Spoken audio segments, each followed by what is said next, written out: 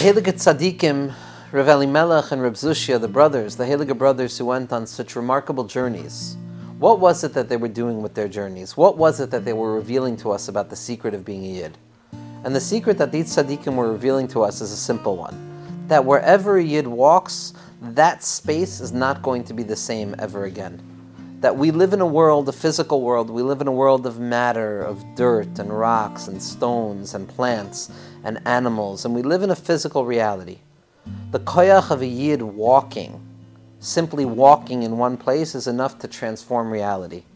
As a child, I remember very much that if I was in a different place, on a hike in Colorado, in Estes Park, for example, I would try and walk off the path for a minute and try and say a single word, and I would realize that, you know what? Nobody in history has probably said that word where I'm standing right now.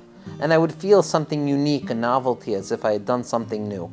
And the secret of the Jewish neshama is that every moment of our lives is this experience.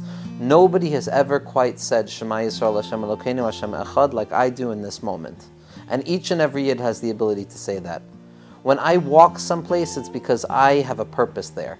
The Jewish neshama is always open to the fact that we are on a mission. Every ounce of our lives is mission-oriented. Now that mission might be to sleep, or to eat, or to enjoy, or to relax, or to learn, or to daven, or to struggle, or to persevere. But we're always on a mission. We are the shluchim of HaKadosh Baruch Hu. We are the shluchim of HaKadosh Baruch Hu. Rabbi Nosson of Nimerov, in the deepest place in his Likutei Halachos, in Hilchos Shluchim, he says as follows, that in truth we are the shluchim of HaKadosh Baruch Hu in this world. Hashem can't be Makayim the mitzvos. Hashem can't take physical reality and refine it and transform it into Kedusha. That's the laws that He created. But we can.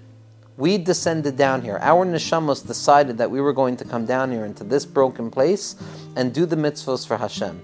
And when a person realizes the secret of Shluach Shel Adam Kamoso, that a person who is a shliach, a messenger of someone, is identified with the person who sent them out, then every time we engage in a mitzvah, every time I take a breath or I eat something with any level of intentionality, at that point I am deeply connected, deeply associated with HaKadosh Baruch Hu.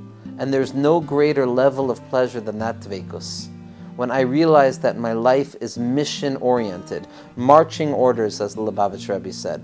I wake up in the morning and I put on my uniform and I know what my task is today, to be marbe kavod shemayim, to draw down the light of spirituality into places that appear to be the opposite of spirituality. Because when I reveal Hashem in places that appear to be absent, I am revealing the most radical secret in the world, which is that the opposite of Hashem is also Hashem. That is the job of the Jewish neshama, to be the imperfect vehicle of HaKadosh Baruch Hu's expression, to reveal light where we didn't think light could ever be revealed.